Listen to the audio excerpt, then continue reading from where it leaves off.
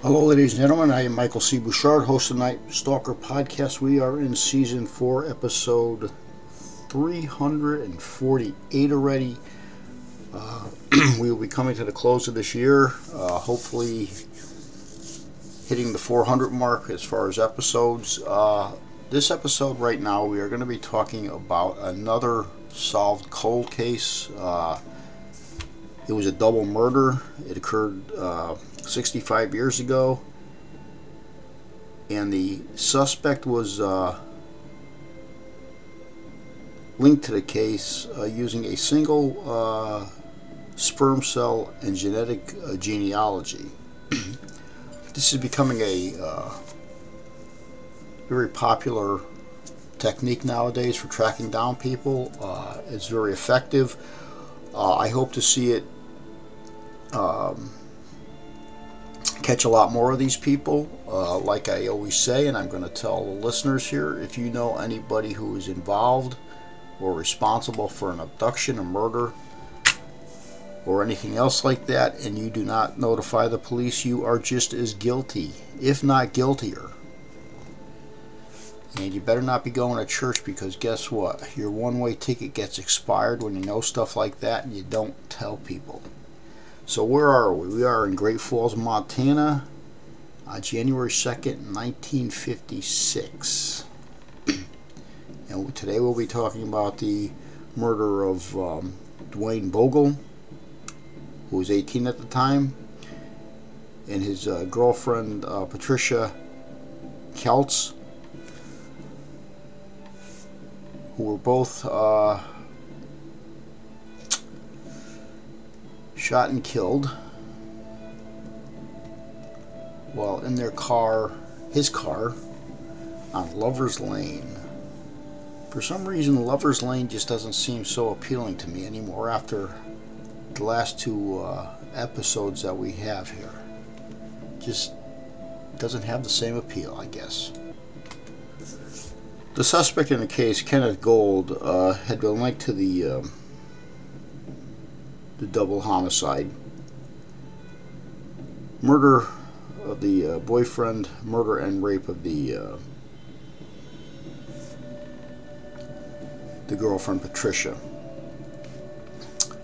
Unfortunately, Gold had passed away in 2007.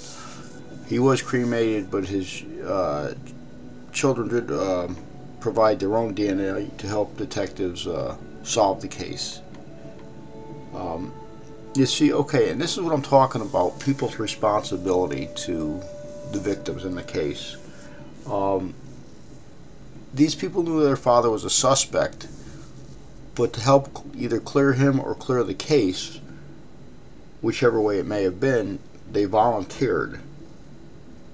They didn't hide information. They didn't attempt to derail the investigation. They did what they should do, what a moral and ethical person should do.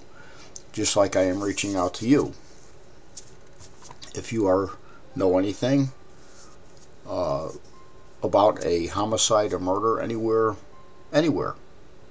suspects, where the victim may be, the victim's identity, I will leave you a link to my email address, which I check about once a week. And you do not have to leave your name, just leave me important things, information like where this occurred, who the suspect is, who the victim might be, where they could be found, the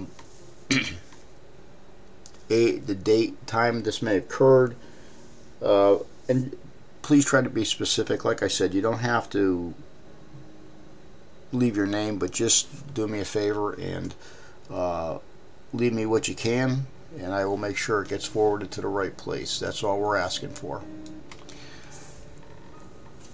In this case, the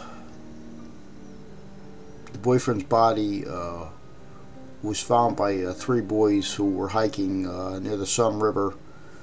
The boyfriend at the time was in the military. His car was found running and the lights were on.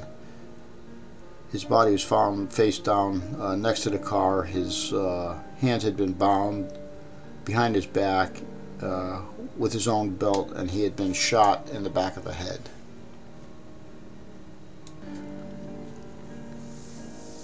The female victim had been found by Cascade County road workers. They found the body a day later, dumped off a gravel road near Great Falls.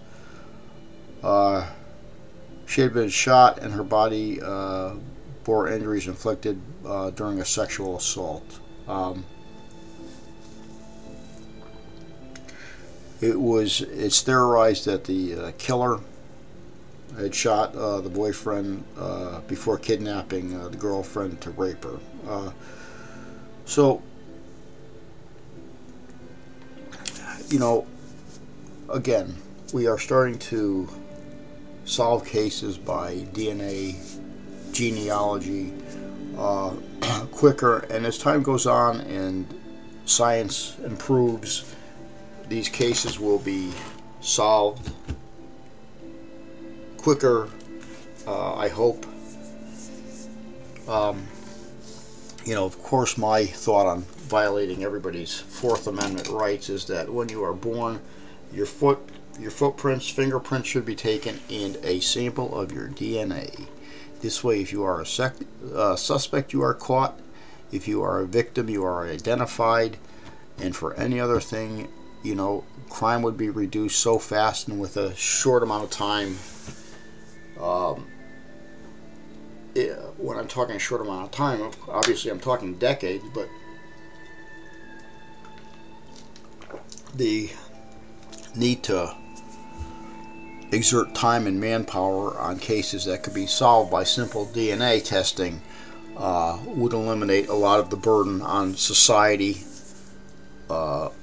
letting suspects, especially serial killers, run rampant while we attempt to identify them can simply be identified by the DNA they left on a body.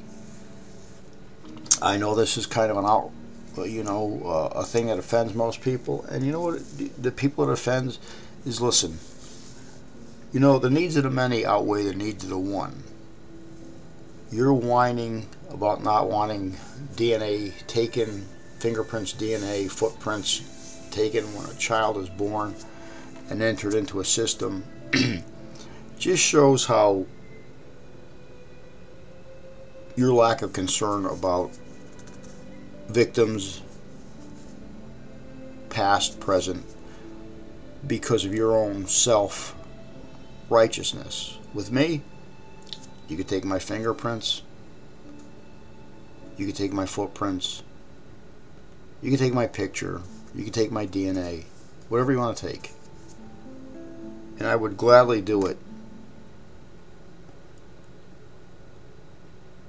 to support a way of identifying, like I said, suspect, victims, unidentified, you name it, is my contribution to making the world a better and a safer place. Getting people off the street faster that shouldn't be on the street. With that in mind, I am Michael C. Bouchard, host of the Night Stalker Podcast, Season 4, Episode 348, and we will be back to see you in a short time.